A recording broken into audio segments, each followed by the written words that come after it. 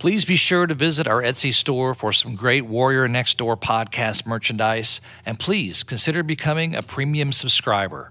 Just go to our Facebook page to sign up and receive each series uncut in its entirety.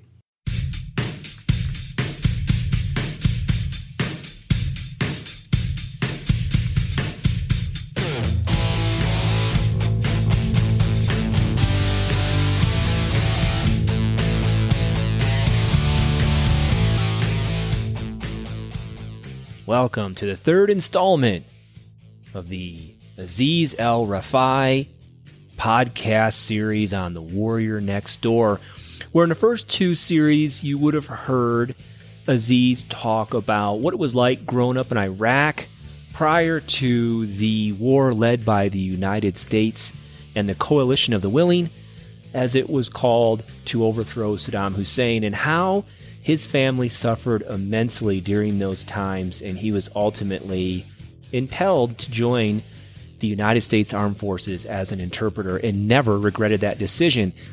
So in this episode, you're going to hear about the experiences that Azeez had, Simon, as an Iraqi interpreter, what sort of dangers he faced, his experiences with the U.S. military and his band of brothers, and also the Iraqi citizens. Join us. When we lived there, we went to the bunkers, all these moments, the laughter, stories. So to me, it was more fun because that's how I see it. Like, I would love to, if I'm asked, what part of your life would you like to be repeated? I would say that experience. Wow. I want that experience to be repeated. The people I work with, I'm still connected with them, like until today. And I can send you some photos as well, afterwards. Captain James Briscoe, he visited me in the house, 2 times. Colonel Cooper as well, 2 times.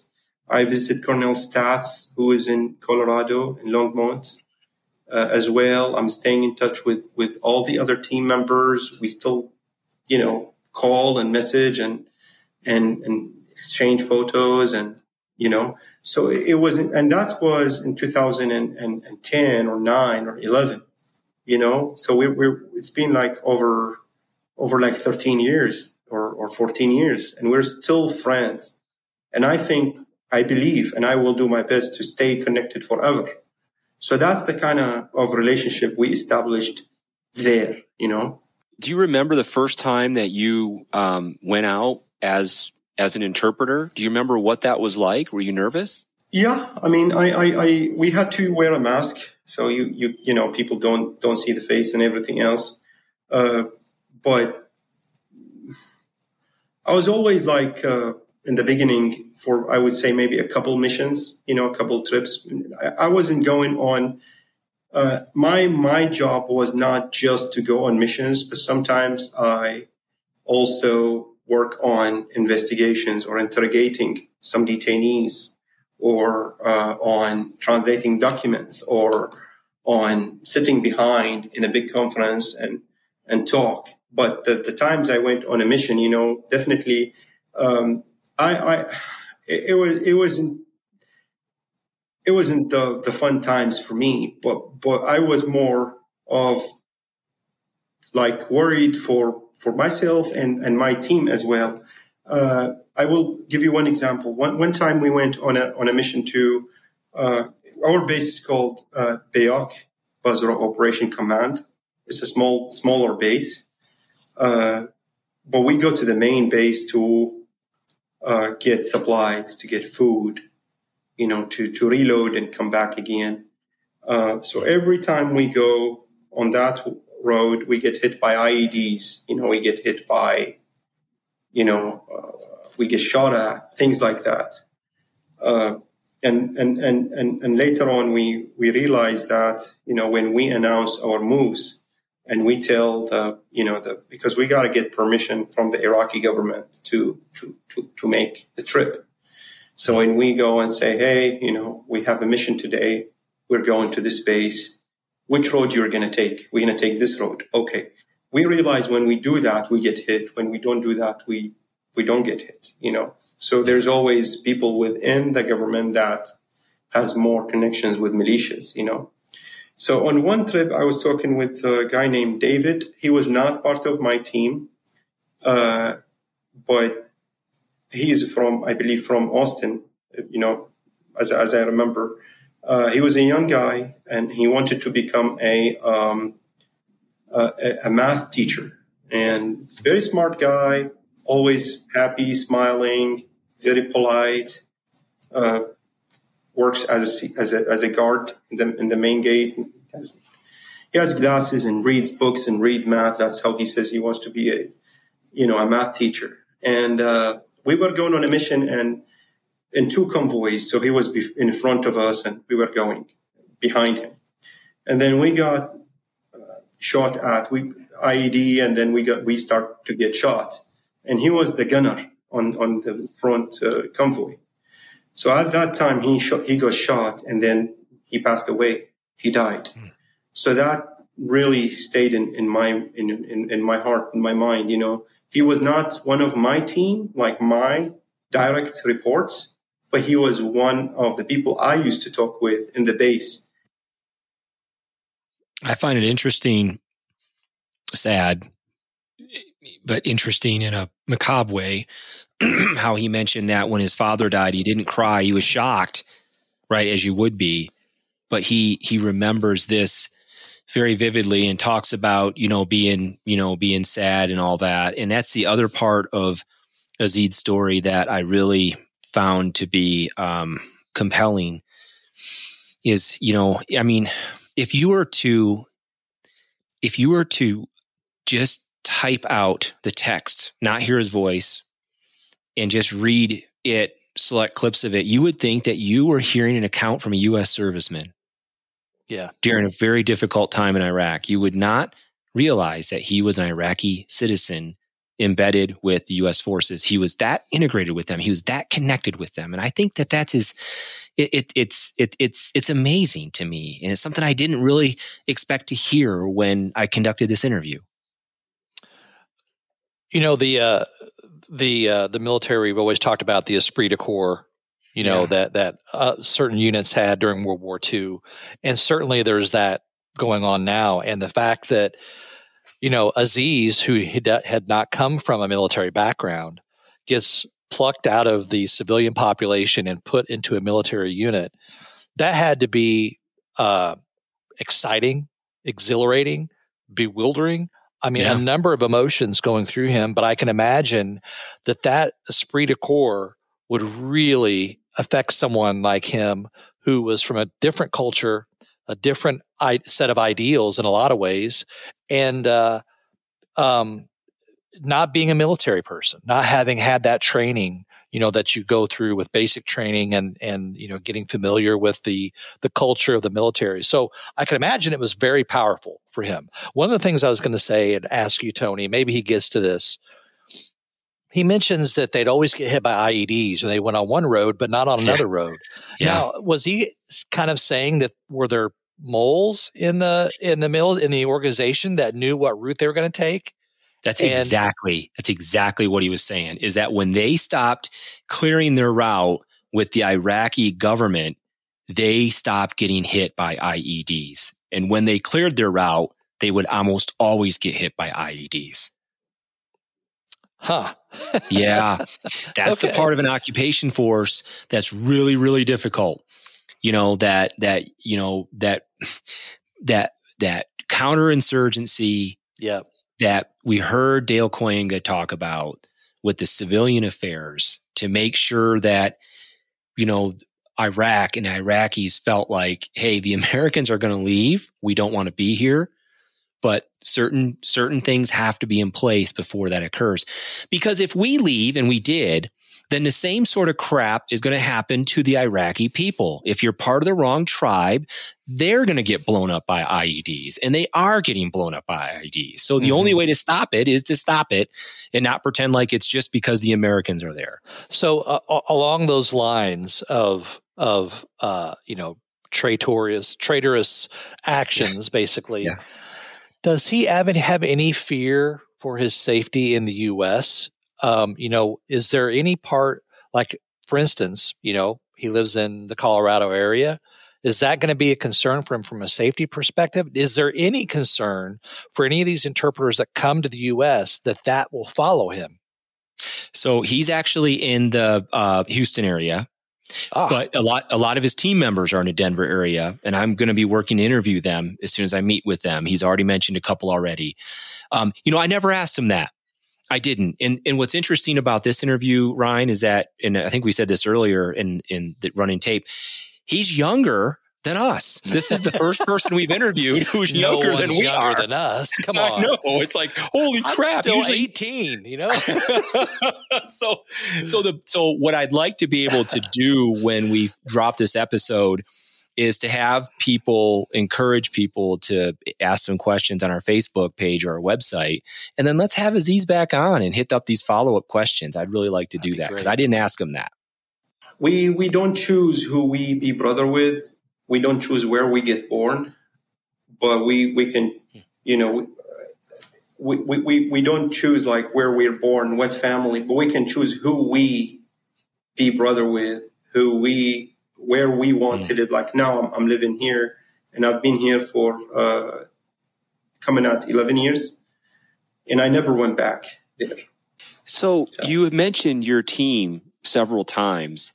How is that structured? Was there a group of soldiers who you were assigned to? What did that look like? Yes. My team is, as I mentioned, my main report, because in any organization, in the military or any organization, you have to have the structure and who works with who mainly assigned with who. And because, I have bachelor's in English literature, so I fit better with the team I work with. It's an awesome team. It's called MIT-Team, Military Transitioning Team. And that team consists of Navy, of Air Force, of Army, of different units to form that team, which has the mission of training the Iraqi Commando Battalion, training the Iraqi forces, moving the authority to Iraqis in that town and make it successful. So that was my main team. And I work with them, my own hours. But sometimes, like other teams ask for me, like, can we use Simon? We're going on a mission. We're short. Short on personnel. Can we use Simon? Sometimes I have my days off because, I also, as an interpreter, you get some time off. You get schedule, you get time off. I don't go to my house. I stay in the base. So in my time off, I work with the other teams, as well.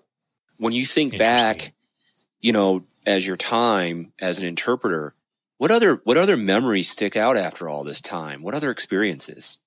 Everything. Like I said, we were like a family, It wasn't like, for me, I chose to join, as after I mentioned to you the story about when all my cousin and everything else, I chose because I love the culture. I want to be part of it. I want to help, So when I went with the U.S. military, it was not a job for me. It was something that I believed in. I wanted to do.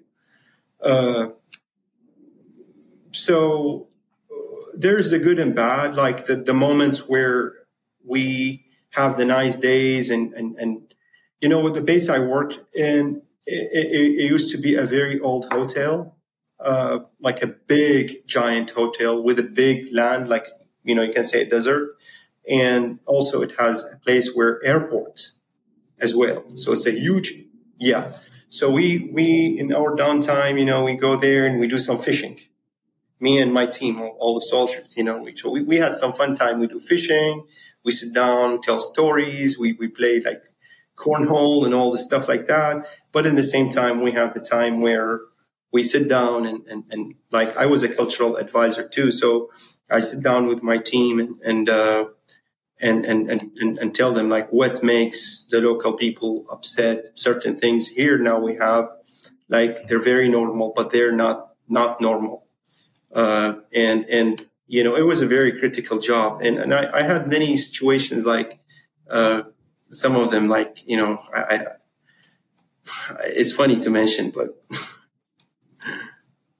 I don't want to go through those details of, you know, worked with a sergeant major who was very strict. So that was some tough time with him. And he used to get mad at the Iraqi people working in the base. And he was very tough. He was a ranger. And he asked me to translate or interpret every single word for word. And he used to be like, he want to fight, you know, he's very tough.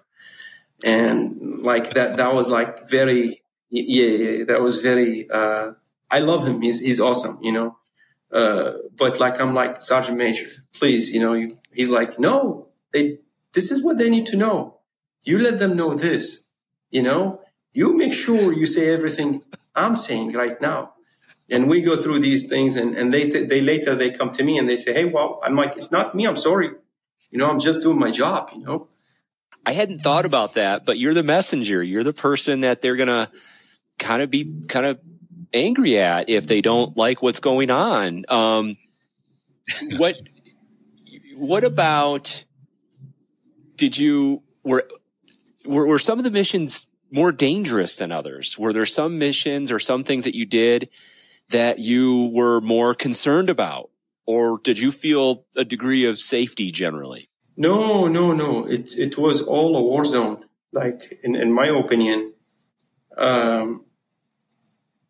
no, it was all like all dangerous. You know, everything there was dangerous because, I mean, we're very powerful. The United States is very powerful. The U.S. military is very strong. But in the same time, we're not in our own land. We're not in the United States. We are in South Iraq. We're living with people who we hope and believe and pray that they are to our side, which, you know, most of them, 99%, they were. That was an interesting comment. Did you just hear that? My eyebrows raised. I was like, huh? Really? 99%.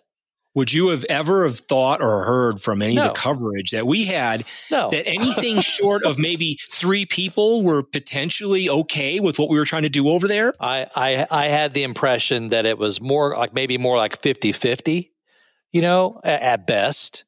I did not know it was that high of a percentage that were on our side, so to speak. And even if it's inflated, let's just say it's only 50%, it's still much higher than what you would have ever gleaned from a lot of the coverage. And the earlier clip when he talks about the ranger, the sergeant major, for the audience who may have missed that. So Azeez is a cultural advisor. It's his job to let us know the right way to approach asking people in country, other Iraqis, questions about things. You can't just kick in a door and ask the mom to lift up her shirt to look for guns, right? I mean, those sort of things are going to cause a lot of problems in a variety of countries. And so it's kind of funny because this basically what he's saying was the sergeant major was like, you read this thing that I wrote word for word. You do not say anything different. And Azeez is like, look, I'm trying to help you. And then at the end of the day, Azeez says it made it really tough on him because they'd be yelling at him because he was honoring the wishes of this ranger. I thought that was hilarious. I wonder how long it took for the U.S. military to trust Azeez. Like at what point, you know, how long did it take before they're like, okay, we can trust this guy. He's not, you know, a double spy basically or anything like that. Well, according to his story of this particular sergeant major, that was never. So, I mean, but you know, think about that. You're in a war zone. He just mentioned the IEDs and how they didn't tell the Iraqi government where they were going, that their route was generally more clear. You know, it's going to create, that's the biggest problem with an occupying force and why any country that decides they want to invade another country, Russia and Ukraine, needs to think about this. Oh, hey, do you think the Russians have cultural advisors in Ukraine? Right. Probably not. Right. You know what I'm saying? At any rate, I just love picking on the Russians. They've been our perennial enemy for a century now. And if we have any, listeners in Russia, I don't really care if I pissed you off. It's just tough. But at any rate, so the bottom line is it was really interesting to hear some of the struggles that he had with some of our servicemen, but then he reminded us that, you know what, we were in their country, and that always creates a lot of friction. So anyway, I wanted to stop and kind of kick that around a little bit. I thought that was interesting. 99%. 99%. But in the same time, and again, you can't really gamble on life. So everything was dangerous. Every mission was dangerous. Living in the base was dangerous. There's no one, I would say the most dangerous missions are like ambushes, when we go on doing like some ambushes, or when we go and say we are going to this place, and again, some of the people who work in the Iraqi military as soldiers, and they hear our move, they go and they pass the information to their allies with the militias, and that creates, all of these, them going and planting IEDs or doing this and that. But generally, I would say every day was a mission. Every day was dangerous. We had the fun and we had the bad days. But generally, it was a war zone. Every day is something else. Everything is something new. You mentioned earlier that there were times when the base that you were on would take mortar fire or gunfire. Yes. Did that happen? Exactly. Pretty frequently? Yeah, frequently. Our base and the main base where we go also get the supplies. So we always get hit by mortar rounds. And again, as I mentioned, those people who took over the weapons from the war, they took over so many weapons, like they can use, I don't know now because they haven't been there, but I believe that they last for a long time. So they were stationing them in certain areas and shooting mortar rounds on the base. So we get the siren and we go into bunkers, and, we get hit and, by mortar rounds. Luckily when I was in my base, nobody got, killed from the mortar rounds, because my base was shared between Iraqis and American forces. And when I say by Iraqis, I mean by the Iraqi leadership of the military, all generals, colonels, lieutenant colonels. And so they don't want to, they want to keep it protected. But when we still get hit. And when we go to the main base there, we get hit more because it's mainly military, United States. So did you get the sense that the Americans that you were working with appreciated the danger that Yes. you were in as an interpreter? Did they respect that? Yes, for sure. 100%. My team, as I mentioned, were awesome. Like, we're still talking. When they were there, we always sit down and talk, and they tell me, like, we're not going to leave you behind. We want you to come to the United States. It's not going to be safe for you. Because I remember one time we had an incident where, I don't see it here in the United States. Like one of the Toyota vehicles is like 18 passengers called Coaster.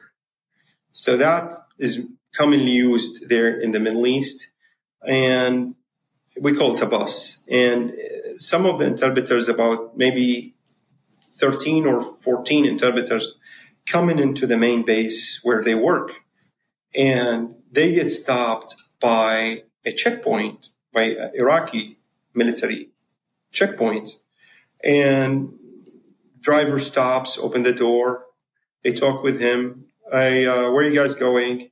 Oh, we're going to the military base. Oh, who are you guys with? He says, I don't know, I'm a driver. Ask the guys. So the guys where you working? Who you're working with? Oh, we work with the United States military. Okay, would you mind please stepping outside? They step outside. So he's supposed to search the car, that checkpoint.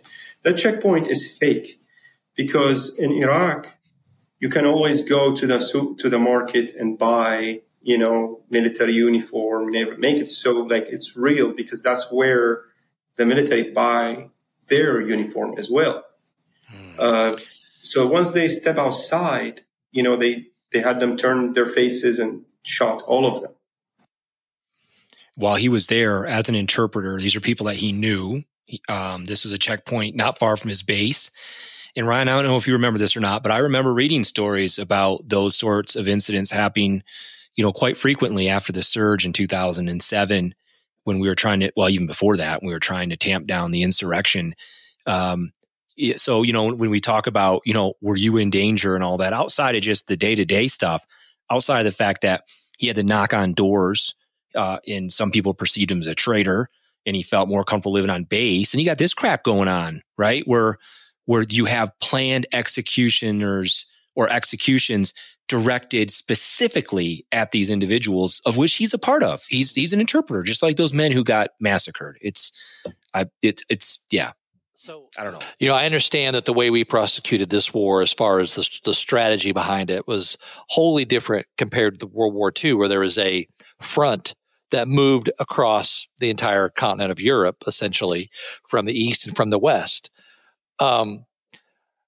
As I understand it, it wasn't like that with Iraq. I mean, it was really more of we go take a town, we try to set it up to sustain itself a bit, we pull back out, we keep moving, we leave maybe some advisors around to kind of help rebuild the schools and that sort of thing, try to win the hearts and the minds. Mm-hmm. But if we would have done more of a World War II style, prosecution of this war, where there was an actual front and we took every town, we moved all across Iraq. And maybe this is the way we're doing it now is really the better way to do it. I don't know, but it seems like this sort of thing, it's very porous in this way, because then you've got this sort of thing that can happen a lot more easily. You've got the market that sells the U.S. uniforms and all this sort of stuff. Yeah. It's like, why could we not keep this tamped down? From what I read in the book, Cobra 2 and other sources, Rumsfeld and others felt this mission for shock and awe, for doing as much as you can with a small, lethal force to go in there, kick in the front door, get rid of Saddam Hussein, and then leave. And there really wasn't a whole lot of planning baked into this idea of, and you heard Azeez say this earlier, the U.S. forces tactically, in terms of our military superiority, was undeniably successful. So successful that huge caches of weapons and tanks and mortars were left behind and buried by a retreating Iraqi army because they knew they had no chance. Mm-hmm. Well, the United States didn't have anything in place to help identify these caches of weapons, to have an occupation force, to have the troops that we needed until 2007 that could actually be an occupying force that can be the strongest tribe, which is the only thing that a lot of cultures respect. And we weren't the strongest. We were the strongest tribe during the offensive operations, but during the occupation, we were spread too thin and we weren't. Mm-hmm. And it's just it was a self-inflicted wound. You would think we would have learned from that because we did the same thing in Vietnam. But, it's the thing about history. You can have people banging the gong all they want, but there's always someone who thinks they know more than the person before them. Mm-hmm. All right, let's continue on with some of these clips. He's got a lot more amazing experiences that he shared with me.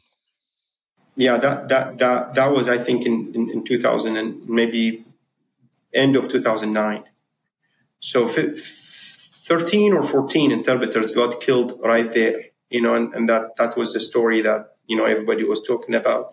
So my team were very worried about me, they and other interpreters as well with me. And they know that, we can't survive long time after the U.S. military leave. Because, sooner or later, we will be noticed. We will be, and again, some people, not everybody, look at interpreters as, traitors, So then when the military left, you talked about having to close down the base and that you were sad and the other guys were sad. I mean, what was that like? What did they do? Or did you just kind of go back out into the world? What happened? No, before the U.S., for me, speaking for myself, when the United States military said, we are going to leave, but we want you to be out, of here. We can't leave you behind. But it took time. It took 2 years for me, actually. 2 years, and I would say November 2011 2 years and 1 month for me to get the approval and move to the United States. And that is with all the supporting documents that my team said, we can't leave you behind. We want you to move over. What can we do for you is we can provide you with all of the documentation that proves that your role was very sensitive. Without you being here and like supporting us with the missions, we couldn't accomplish our mission successfully and safely as well. And, language is very critical. You and I are having this conversation here. If we talk different language, we need a translator, and that interpreter or translator has to be, trusted, especially in a war zone, because every mistake can cost a life, So they said, we can list all of these details that you supported us, and we will recommend you to move to the United States. There was a program called SIV, Special Immigrant Visa.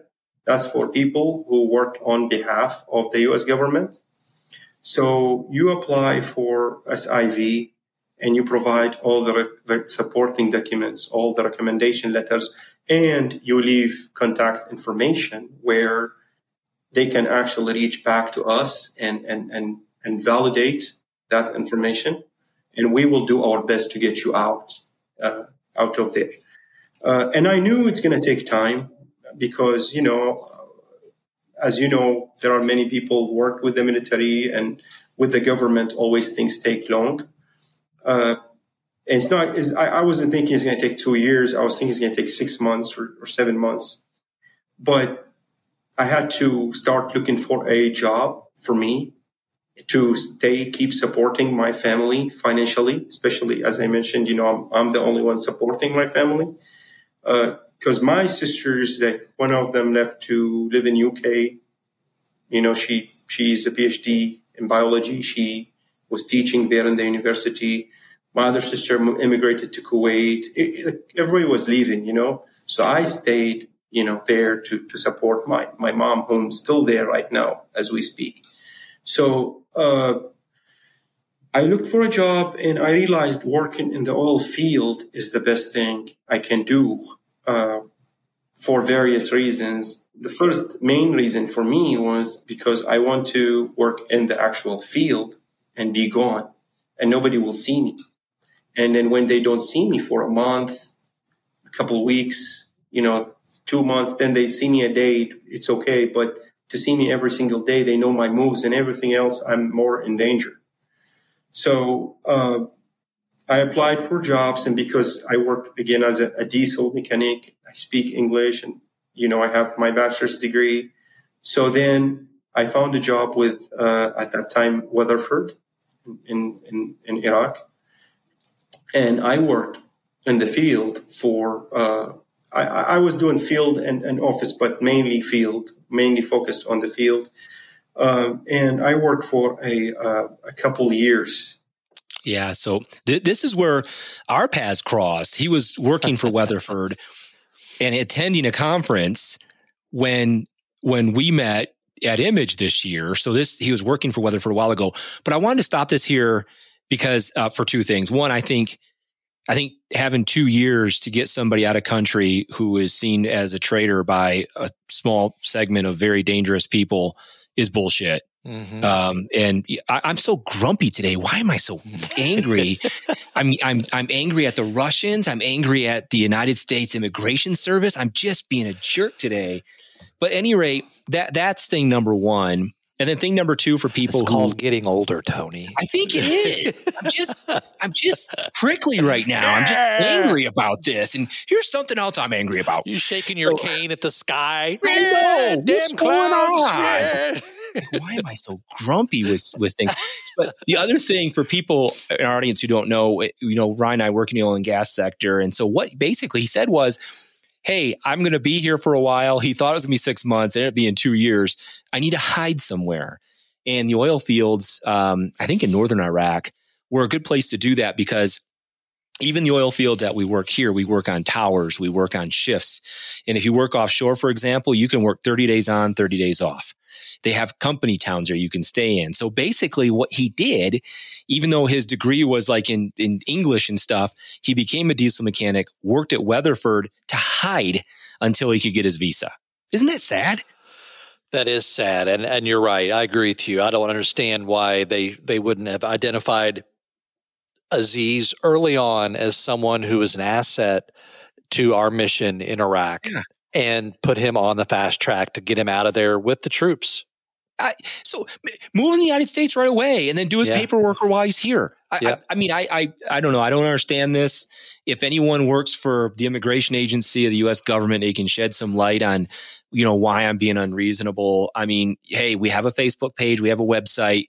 Let us know. And if you don't come to defend yourself, I'm going to keep attacking you because I think it's bullshit. But I mean, even if they could have moved him to a neutral area, like even a military base somewhere to work. I know. Just to keep him safe instead of leaving him out in the open, in the population where he had to fend for himself and cover his own butt on a daily basis. Right. Yeah, just survive for a couple of years. I know the militia's already killed your dad and they routinely execute, round up and massacre other, translators and stuff. But, just keep your head down, young man, and we'll see what we can do for 2 freaking years. Yeah. I'm really angry about this. Let's move on to the next clip, Brian, or else I'm going to spontaneously combust. Well, to the chagrin of many, I didn't spontaneously combust, but I must admit that some of the clips in this particular set got me a bit riled up. And what you just heard was Azeez talk about all the trials and tribulations associated with being an Iraqi citizen working for the U.S. Armed Forces as the United States had occupied Iraq and was trying to leave. And what you're going to hear in the final installment, part 4 of the Azeez Alrifaie series, is the turmoil that was created when the United States military made the decisions to pull up stakes and leave. So join us for that. It'll be eye-opening for many, except for those maybe who were there. Till next week.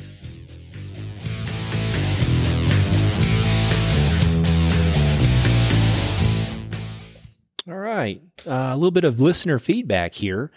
This one comes from Clayton Underwood.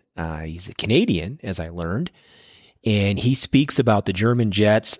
I think it's probably related to the Harold Dunn series, who was a B-17 co-pilot during World War II and became a POW, and it was co-hosted by Marilyn Walton, who is seen as a subject matter expert,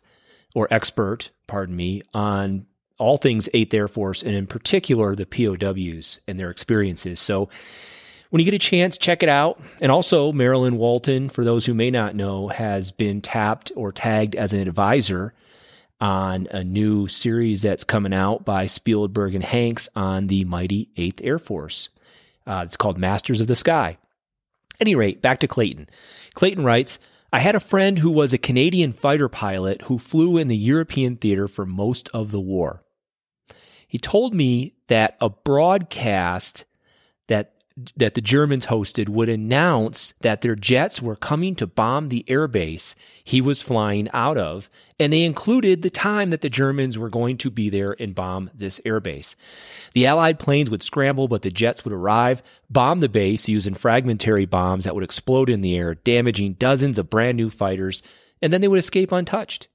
The Allies would push the wreckage to the side and uncreate new planes and then the next day it would happen all over again. So a couple of comments here. One, I think he's referring to the Me-262, which was an amazing aircraft, that jet aircraft, the first operational jet aircraft during, in the world, developed by the Germans, but it wasn't really ready for prime time until very late in the war. And Clayton mentions that when these planes were bombed, they just uncrate some new ones. By this time in the war, the United States and Great Britain and others could produce far more aircraft than the German Luftwaffe could ever destroy. It was a war of attrition at this point, and there's no way the Germans were going to win that. The other element that I want to emphasize is that he's from Canada, and we have a substantial international audience, which we are really humbled by. A full quarter, over 25% of our audience is from outside of the United States, in places like Australia, Canada, of course, United Kingdom, New Zealand, Ireland, Germany, Sweden, Japan, Singapore, Israel.